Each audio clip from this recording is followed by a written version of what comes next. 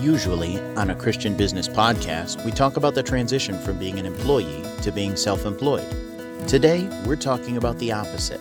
Lindsay Hager joins us, and we talk about his transition from being self-employed to working as an employee, the VP of a nonprofit. He'll talk with us about how to maintain your personal convictions even if the organization you work for doesn't. We'll also talk about how the relief of the added stresses of being a business owner can allow you to focus on other ministries. Hi, Lindsay. Hello. How are you? I'm good. Good. Thanks for joining us on the show. We usually just kick right off with a devotion, so if you've got something prepared, we'd love to hear what you got. Sure, I can talk about Moses. Hey, let's talk about Moses. And the Passover. Remember that? Yes. Well, I mean, I wasn't there, but weren't I there. remember hearing about it. All right. Well, you can interact with me a little bit. So as I'm talking, you think about what you remember about the Passover. Okay. And some of the things about that. So we're going to talk about that a little bit.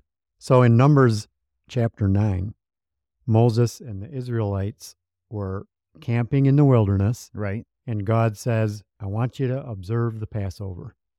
Mm-hmm. And if you remember, the Passover, the first time they did that was when they were getting ready to leave. Right. And there was a strong dictator at the time that didn't want them to leave. Mm-hmm. But the Passover resulted in that dictator, Pharaoh, letting them leave. Right. But the Passover itself was very prescribed, very strict. Remember that? Mm-hmm. So Right. what happened to people when they didn't follow the Passover? Well, they lost their firstborn. Right. That's right. So when God mentioned that the second time he wanted them to observe the Passover was in the wilderness. Mm-hmm. And I would imagine if it was your family and my family and God said, hey, you need to observe the Passover, it'd be a little bit alarmed. What's going on? Right. The last time we did this. Right. And so they're like, well, we need to go through all those very detailed rituals. And he says, yep. So that's where they find themselves.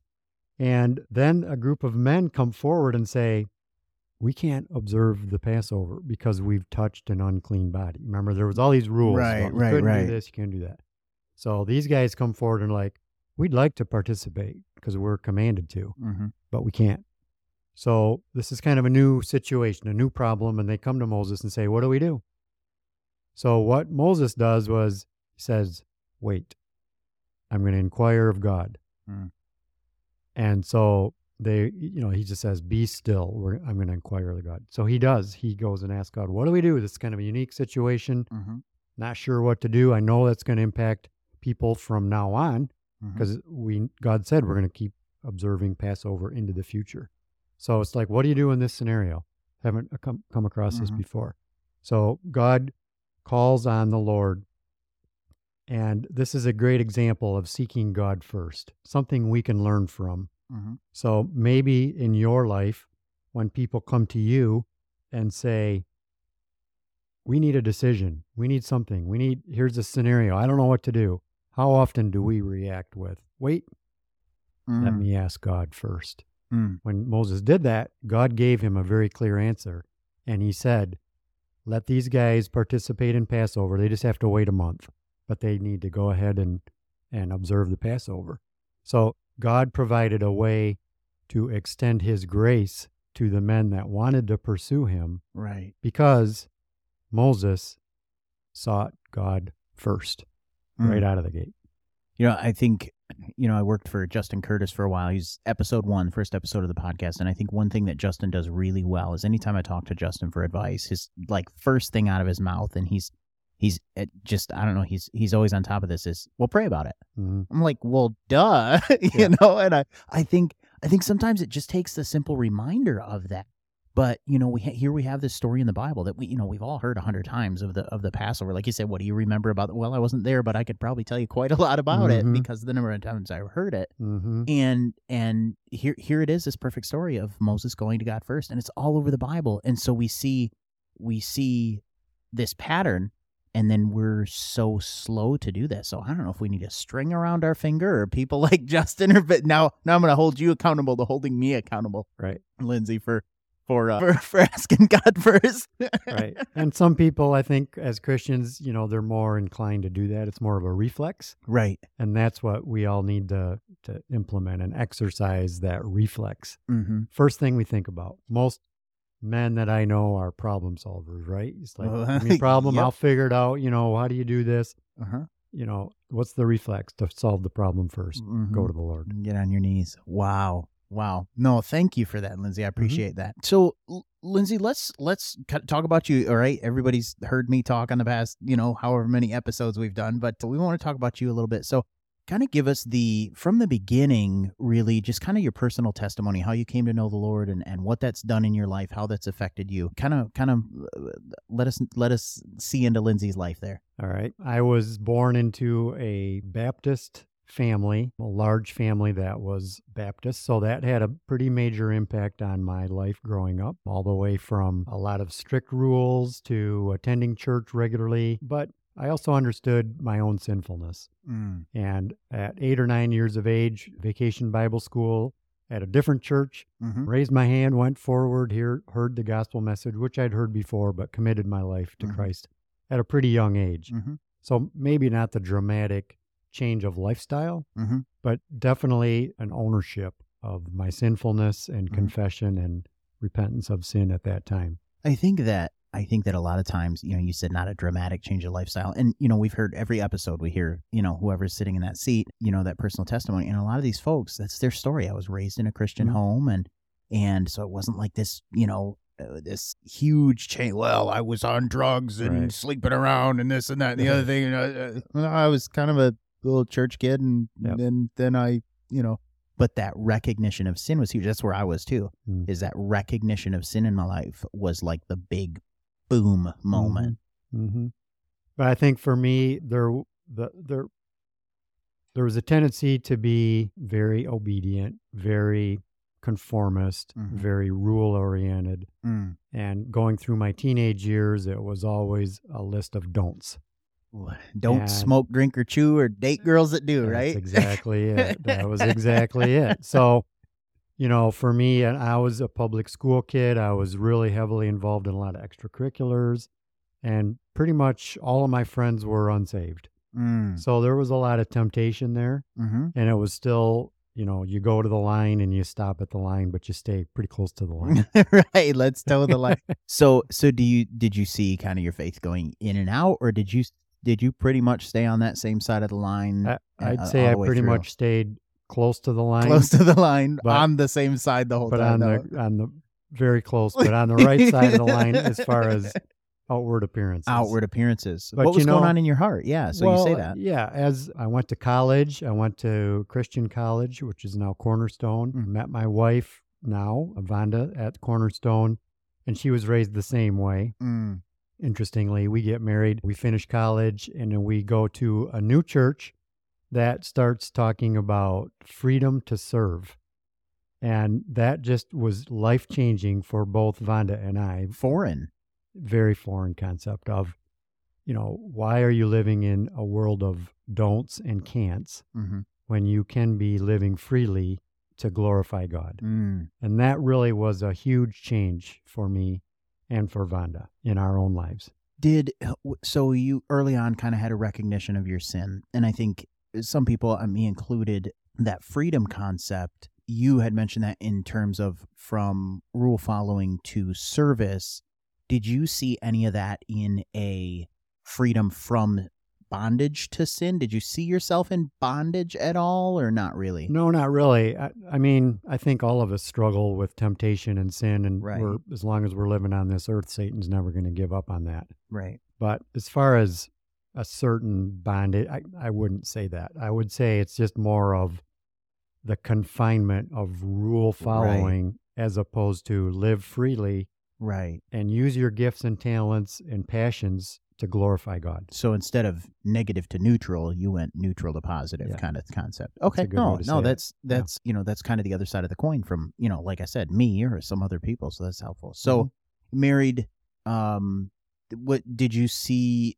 You mentioned, I want to touch on it. I don't want to, don't mean to belabor points, but you mentioned when you married Vanda, she came from a similar background. Do you think that made it worse or better in terms of that freedom, that whole concept of rigidity and legalism? I think it made it better. I mean, we were both going through the same thing spiritually. So you kind of walked together in it. Yeah. Now, interesting. Because I could see how that could class, and almost like, it's like when you get married, you think your money matches up with her money, and what ends up happening is your debt matches up with her debt, and it's the opposite direction. So that's really neat to see that. Yeah. To look at it that way in terms of you guys were walking through the same thing at the same time. Mm-hmm. So married, started having kids, and did you see huge impacts in terms of faith beyond that? Like, a lot of people talk about, like, there were a few points in their life where, big changes happened spiritually.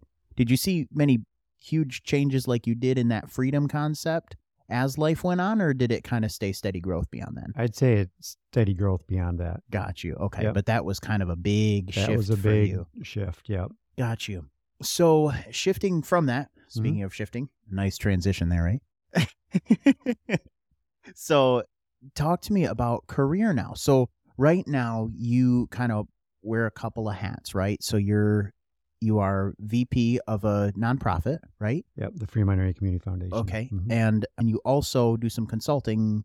Yeah, very, very little. Very little now. Yeah, I've but you did for quite much. some time. Yep. You were self-employed as a consultant. Yep, for 11 years I had my own company. Okay, as a consultant. sure. And primarily you did what in that? I was primarily involved in government-funded development projects, either housing projects or revitalization of downtown buildings. That kind of stuff. That type of thing. Okay, and so you kind of handled paperwork for that and provided financing, packaging, compliance to federal regulations, that type of thing. Got you. Well, in the time that I've known you, Lindsay, that kind of that's got your name written up. Lindsay is probably one of the most gifted administrators that I have ever come into contact with, but compared to me, that's not really hard to do. So.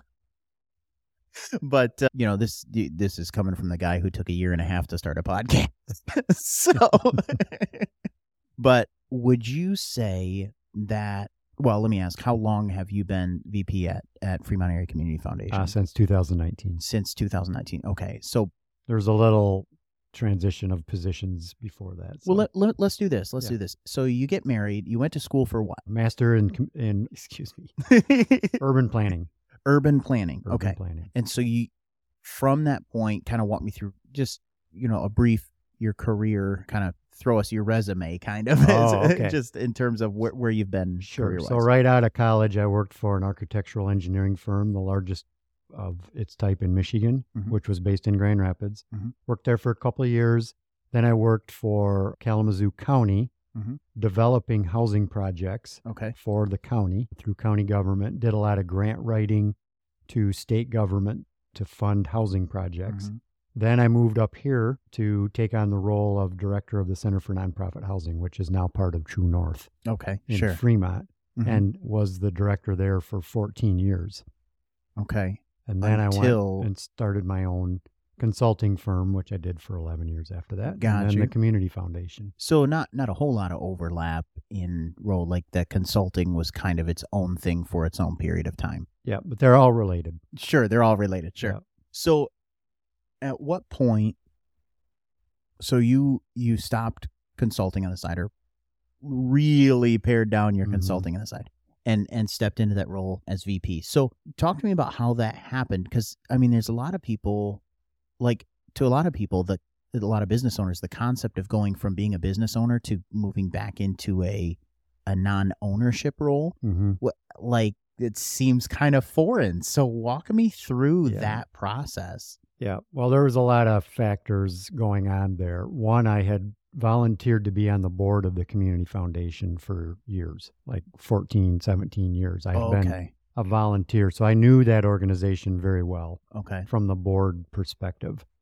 And this was going on while I was consulting and had a successful business.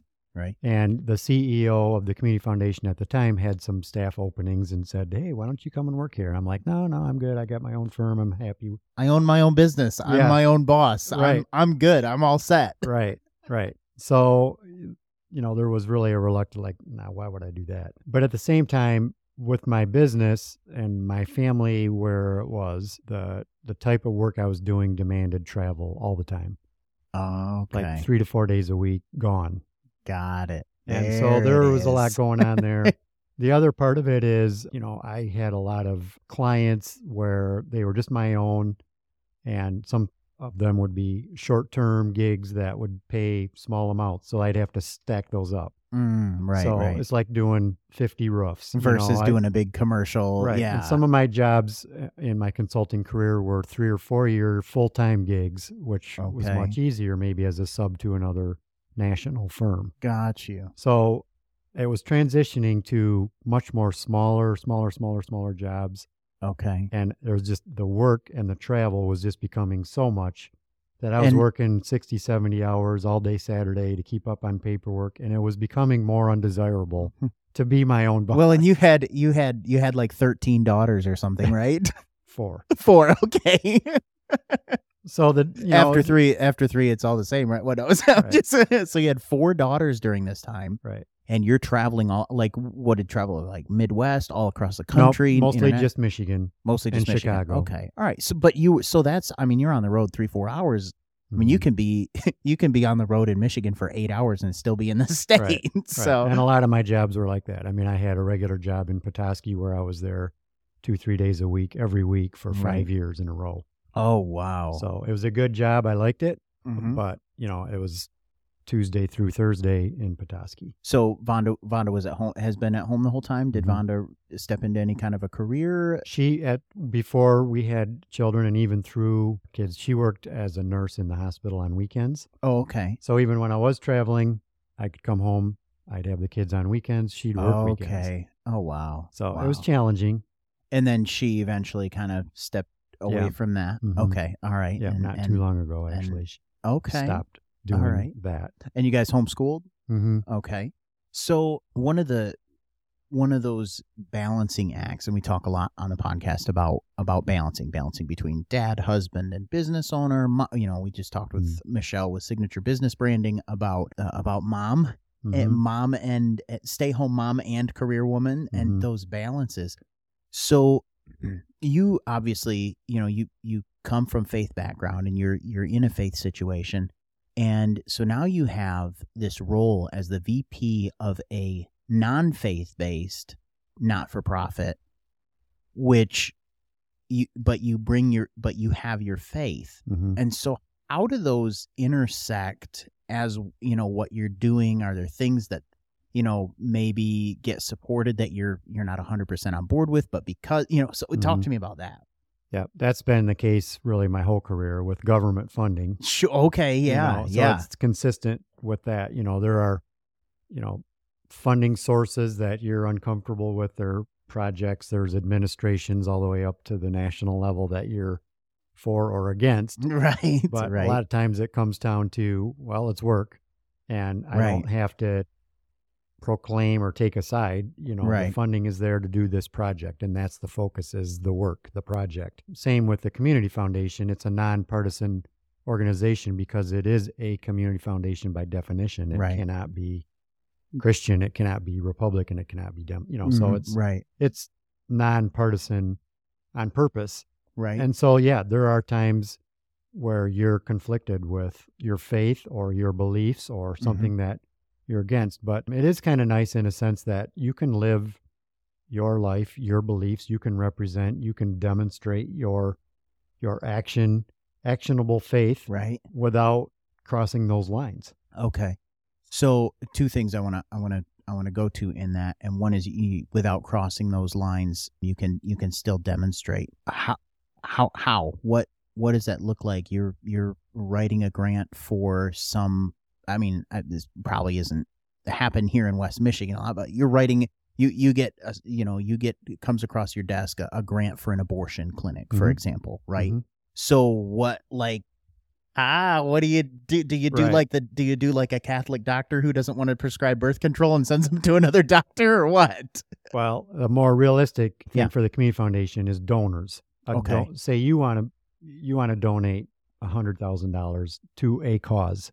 Okay. You can donate your money to the community foundation and say, some of the proceeds from that go to an abortion clinic. It Right. can go to any entity anywhere in the world as long as it's legal. Wow. Okay. So if it's illegal, like terrorist organization, Right. You can't send it to ISIS. right? The community foundation can fulfill your desires as a donor, and we're obligated to do that without any other Right. You can't come against that. restrictions. Right. So, and people do that. We have funders and donors that have donated, and they want their funds to go toward those types of causes. Mhm. So I can't do anything about that. I have to fulfill that. And we have had discussions at board levels of people that are against that. And we have to say, because we're a community foundation, we're nonpartisan. We have to fulfill the wishes of the donors as long as it's legal. Right. Sure. And the same goes for Christian organizations. I mean, Right. we get plenty of those. Believe me, we get Well, sure. in this community. There are funds set up to benefit almost every church in the county. Right. Lots of services, lots of Christian organizations. Mm-hmm. We can't give grants out from community dollars that would benefit those things. So Unless an abortion unless it's clinic or a Christian specifically organization, we have to be neutral with the dollars that are that you decide. Okay, so There's the a lot of dollars, those. so the Mhm. dollars come in, and some of them have earmarks on them, exactly. and so then the ones that don't have earmarks, Yep. the foundation decides. Yep. And actually, that's a role of the board of directors, as it's called unrestricted. Okay, unrestricted funds. Yeah. Sure. And we have a lot of unrestricted funds. So then, how the board approaches that is we have a strategic plan that we say, Mhm. well, what are the needs of the community? We prioritize things like education, community economic development, Mhm. poverty to prosperity, and those are the areas we want to fund.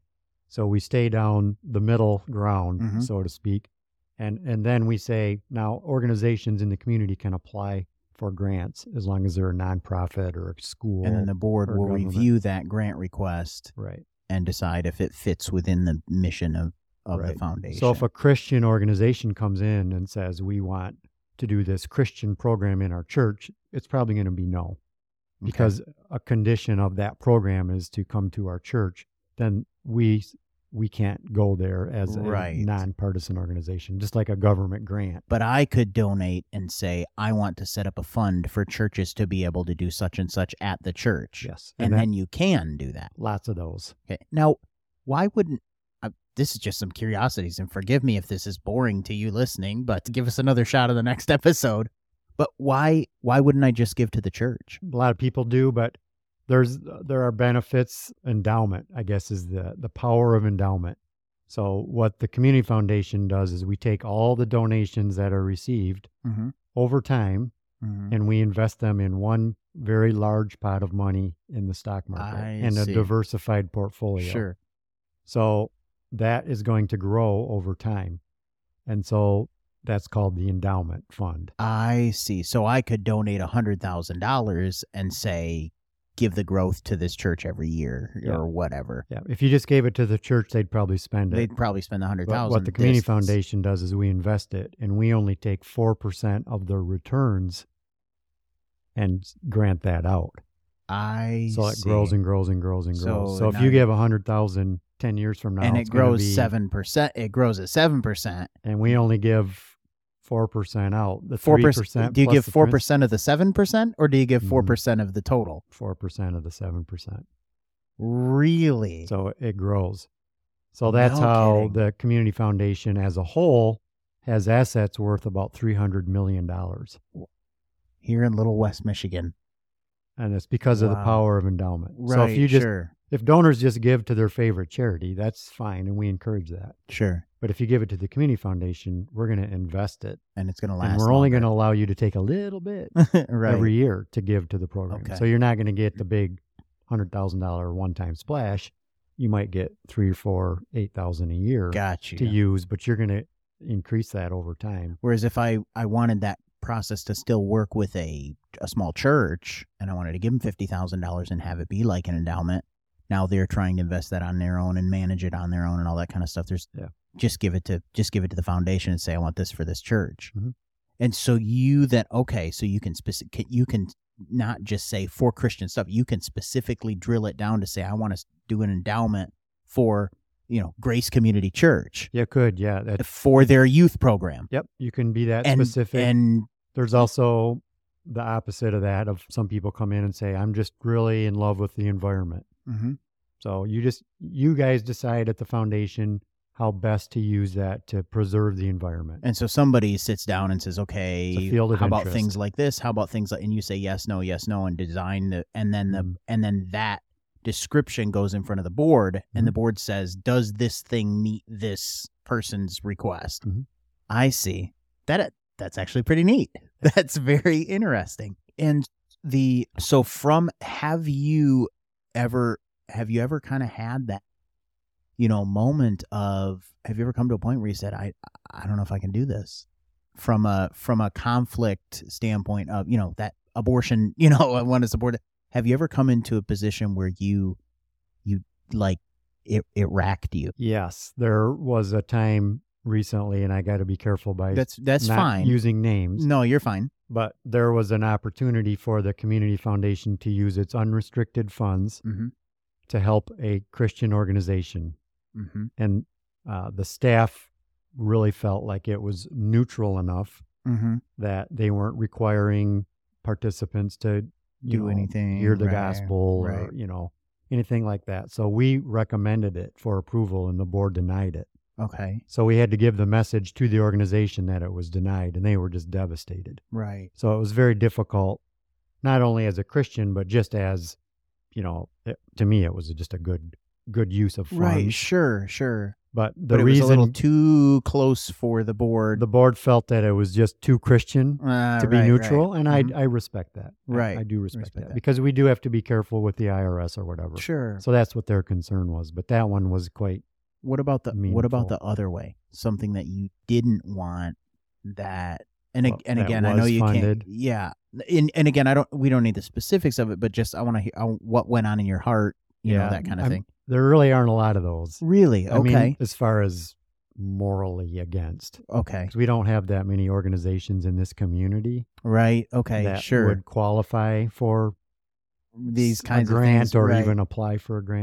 There's not an abortion clinic here in town. Right. That would probably be it if there was. Right. Had that happen. So, okay. I mean, there may be some grants to organizations that I feel like, the organization itself isn't legit, or they don't have capacity or something more along that, rather than an immoral type of issue. Provide teddy bears to 6-year-olds fund that somebody wants to donate $600,000 to or something. Yeah, there are some ridiculous things that happen like that, but nothing immoral. Nothing immoral that stuff you roll your eyes at, but yeah. Okay. So backing up to your consulting business, I want to take us back there. So you were working in the public sector, and did you just see an opportunity? Where'd you make that decision? Where'd you make that jump from, a 9-to-5 with Kalamazoo County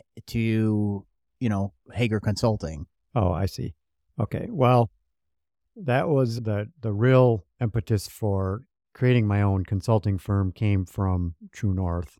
Okay. Because I had been there for 11 years as a housing director. Right. So there were a few things that happened that basically there was a separate board set up as a supporting organization called Center for Nonprofit Housing. Sure. And I was the director. And the parent organization made the decision to eliminate the board and eliminate my position. I see. And so you went, I could consult. I became unemployed very quickly. Got you. And thankfully, there were people that I had worked with in state government that knew the work that I had done and said, hey, we've got other nonprofits that, could use your help building capacity. And they kind of got me started and gave me opportunity to work. Got you. And then it kind of grew from there. Got you. So did you start by just reaching out to a bunch of folks, or did you throw your resume out there? What did that transition look like? I kind of relied on the state contacts that I had to get me going. Hey, I'm in a spot. You guys got any contract work that I could jump into temporarily? Yep. And thankfully, I had good relationships with people that were sympathetic to my predicament and just got me going and said, hey, we'll pay you by the hour to go work with this group, or we've Right. got this grant that they're struggling with because they're a new nonprofit and you have experience, just go help them do it. We'll pay you. So how old were the girls at this time of this transition? That was in 2008. So teenagers for my first two. Okay. And so the other ones were just being born right about in that era, so infants to early teen. Mm-hmm. Okay. So, yeah, because you've got a pretty decent spread as far as oldest to youngest, 13, 14 years, right? Yeah. Okay. More than that. So what did that look like for Vonda? Did you see that as a hard time, or did things happen so quickly that it was okay? Well, it was definitely a rough time. It was a lot of unknowns and, how are we going to make it? Right. Kind of thing. She was working at the hospital part-time and, she thought, well, if I have to go full-time to do more, she was willing to do kind of that. pick that up.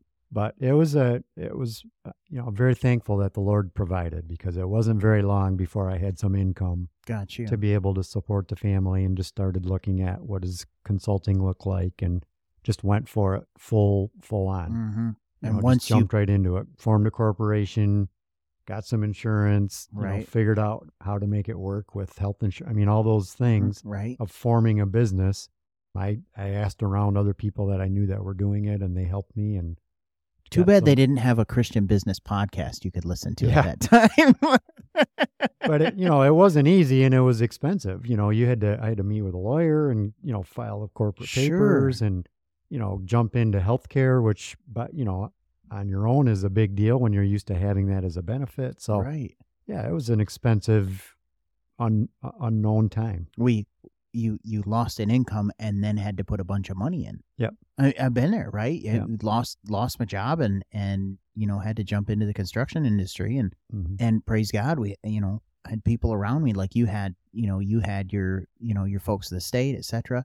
And so it didn't take you. It doesn't sound like it took you long to go from I lost my job, hey, you got anything for me at the state, to Hager Consulting. Mm-hmm. It was a pretty quick transition. Yeah, probably 6 months, 8 months. Okay. And I was off and running. Mm-hmm. And did Vonda end up having to go work more at the hospital? No. Really? Praise God for that. Yeah. So do you think that was a priorities decision in, nope, we need you at home with the girls? Or do you think that was just nope, the money's okay right now, I think we can do this? Or where did that decision come from? Yeah, we'd been doing pretty well in terms of debt, not having hardly any. Sure, okay. Because of our house payment was extremely low. We tried to pay off cars, so sure. I think that's a big part of it financially, is where are you at with debt? Well, and you had an income and a half for a while there. And so, okay. So being prepared financially was a big part of that. Yeah, we had reserves. We were digging into reserves and living off to of pay those. Lawyers and right. And I did get a little bit of unemployment. A few things to kind of get us through, to kind of keep you moving. As quick as I could. I was, I knew I needed, and I was willing to do anything.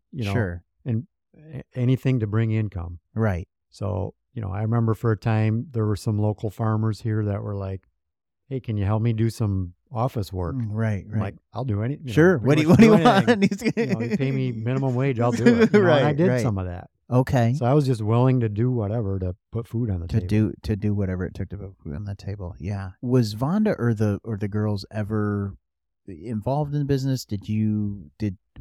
Were you able to, include the girls in any of that kind of stuff? Any teaching because of the homeschooling? Was there any of that happened? I was not too involved in homeschooling, other than I would volunteer to teach a finance class. Okay. A couple times, there were parents that would teach a combined class, like Kent Carnamont would teach government. Okay. And, some of the parents would say, "Oh, I'll volunteer to teach a group of kids here at the church or whatever on a specific topic." So I did personal finance. Okay, a few times. But beyond that, other than just helping the girls here and there. You went to work and Vonda did some schooling. Yeah, Vonda really took the load of that. Got you. Okay. Do you remember ever having, big discussions, kind of laying things out with Vonda? Or did it just kind of happen that you both were in agreement all the way through in terms of priorities and what we're going to do in this whole consulting thing and job changes? Or do you think it just kind of flowed? nicely. Well, Vonda has always been involved in decision making and prayer, and she is quite the prayer warrior. She is she's one that has that reflex we were talking about earlier of pray first and talk about it later. Right. But yeah, she's always been involved in that. I never do anything without including her. And I think that's true also with her with homeschooling.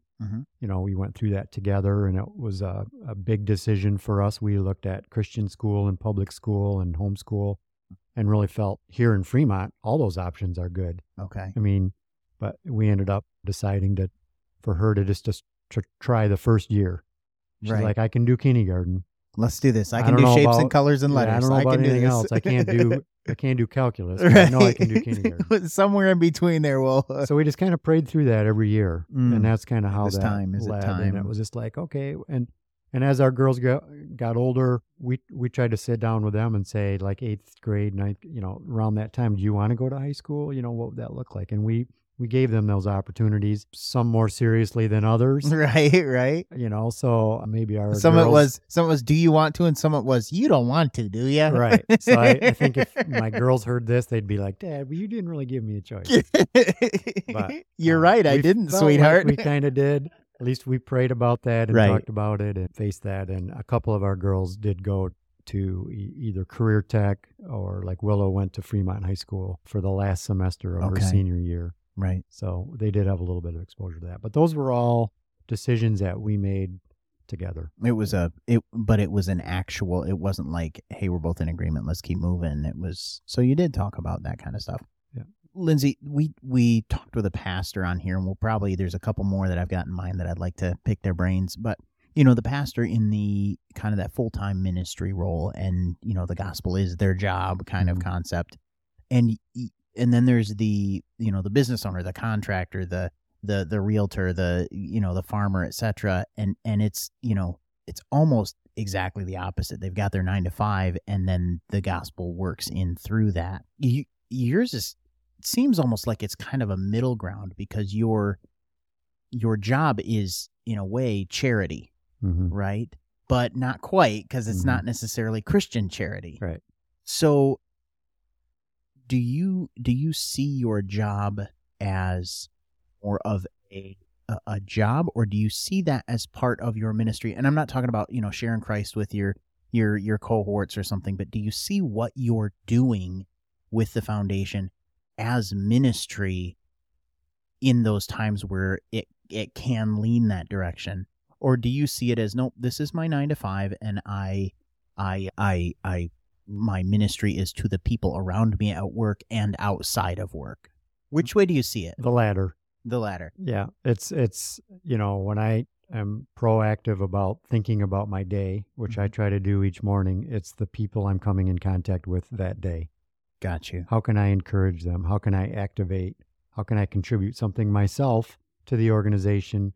How can I help connect the team and individuals to make an impact in our community? Right.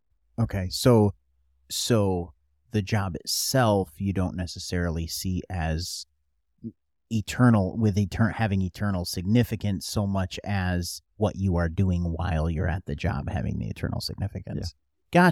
Got you. Well, and especially with a nonprofit that's specifically nonpartisan, unbiased, right? Because I think we talked with Michelle about the community closet here in Fremont, and that is a Christ-centered organization. And so that is kind of, so do you find yourself looking, so you have that 9 to 5 going on, do you find yourself then looking outside of that in terms of church and parachurch ministry, etc., to really pour yourself into? Or, well, I'm not going to say or, because I keep asking you closed-ended questions, and you keep answering them.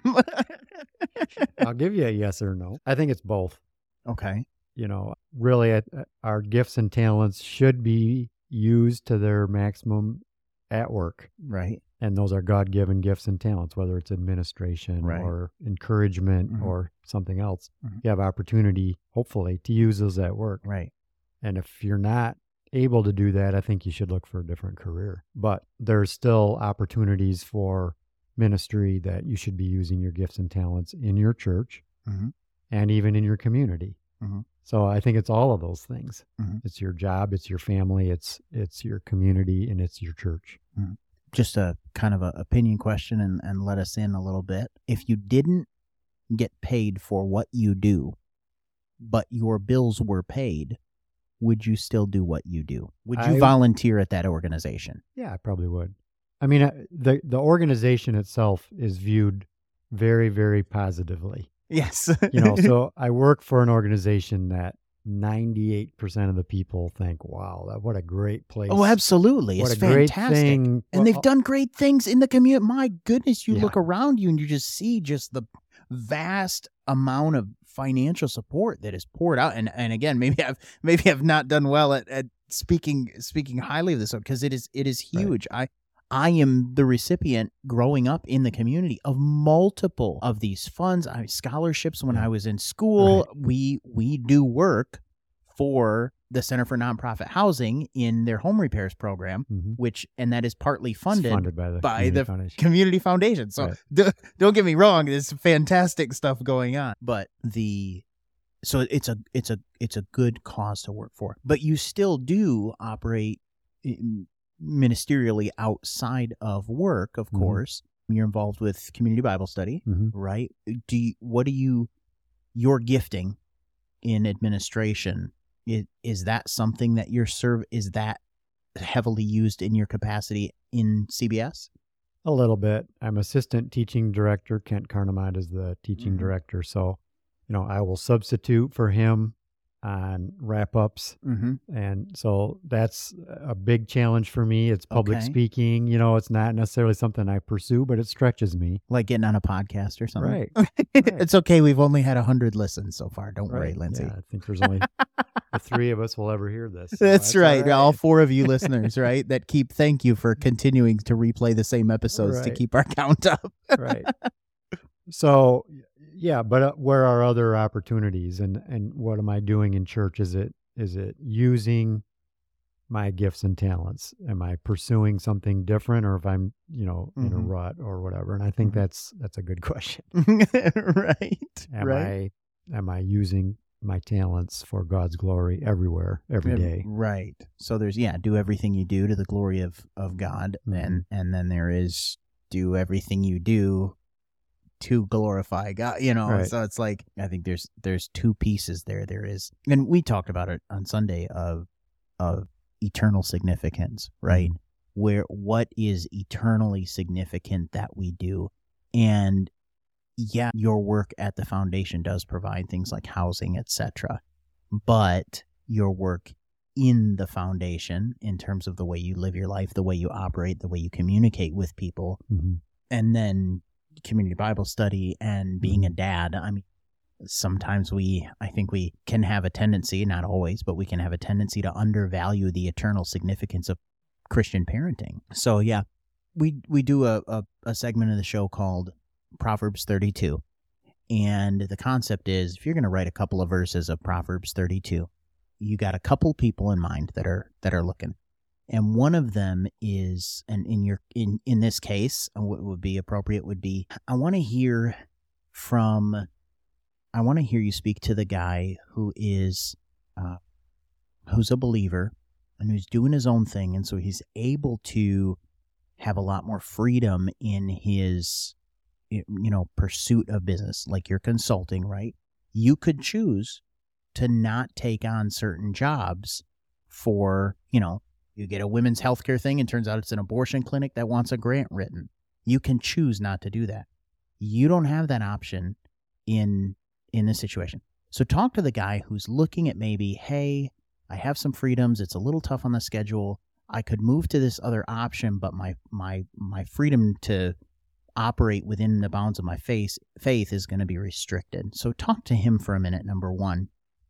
And then number two, because I know you have a real passion for people, and people in their growth. I mean, the first time you and I had lunch together, it was really great. You really cared about where I was going in business and making decisions and stuff.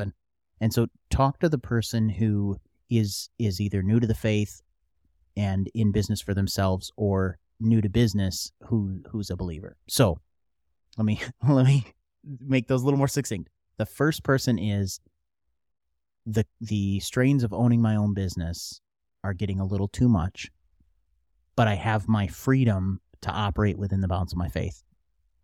I'm looking at an option that would restrict my freedoms in terms of living out my faith, but gets rid of all the other difficulties that I'm struggling with. Say something to that person, and then say something to the new people, new in business or new to faith.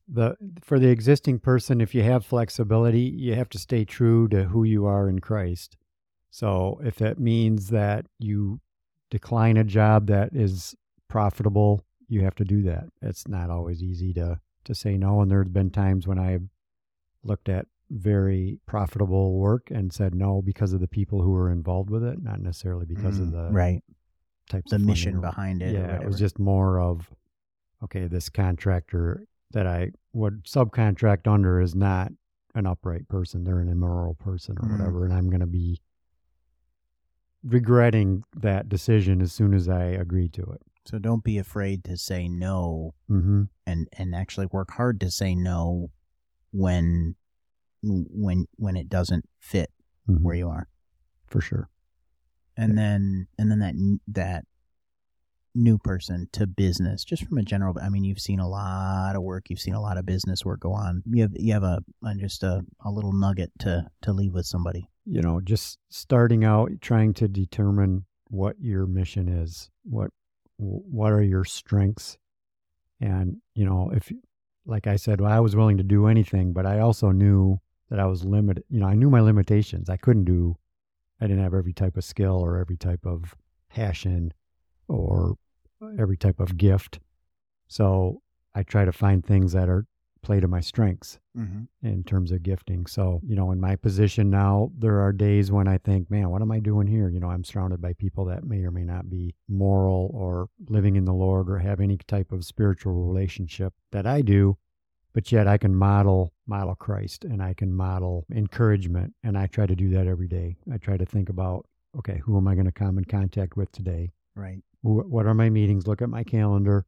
Okay, I'm meeting with these 5 people internally or externally. What can I do to show them Christ? And what can I do to encourage them? Right. Just in where they are, something that's meaningful to them, even if they're not a Christian. Right. Oh, I think that's good. Proverbs 32, 1, 2, and 3. I like it. Well, I think 1, 2, and 3 were taken up the first episode, but that's all right. we good. Lindsay, how can people, if they like that idea of that endowment concept, how can they connect with the foundation?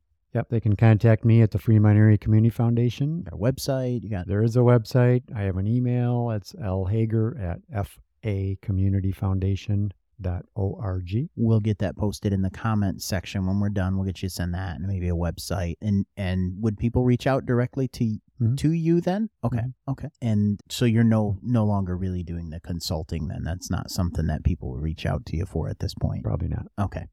All right. But you'd be open to a cup of coffee for someone who was getting started out in business and wanted to pick your brain about that. Okay. Yeah, I get a lot of calls about that, actually. People like, hey, I've heard you had a business, and I got some ideas. What do you think about this? And can they reach out to you at that email for that? Is that okay if they? Okay. All right. So we'll put that on the comment section. Lindsay, I just want to thank you so much for being on the podcast today. New experience for you. So we appreciate you. We appreciate you. Folk, thank you for listening. I appreciate it. I want to thank Forrest Lord of Green Ridge Realty for taking care of tech here. And I want to thank Michelle with Signature Business Branding for providing all of our design information. You can find her information on her episode, Michelle DuBois. And please like, share, comment, review, post on social media. Let people know if this podcast has been a blessing to you. It could probably be a blessing to somebody else, but they won't know about it unless you tell them. So thanks for listening to a Christian in Business podcast. I'm Aaron. Have a good one.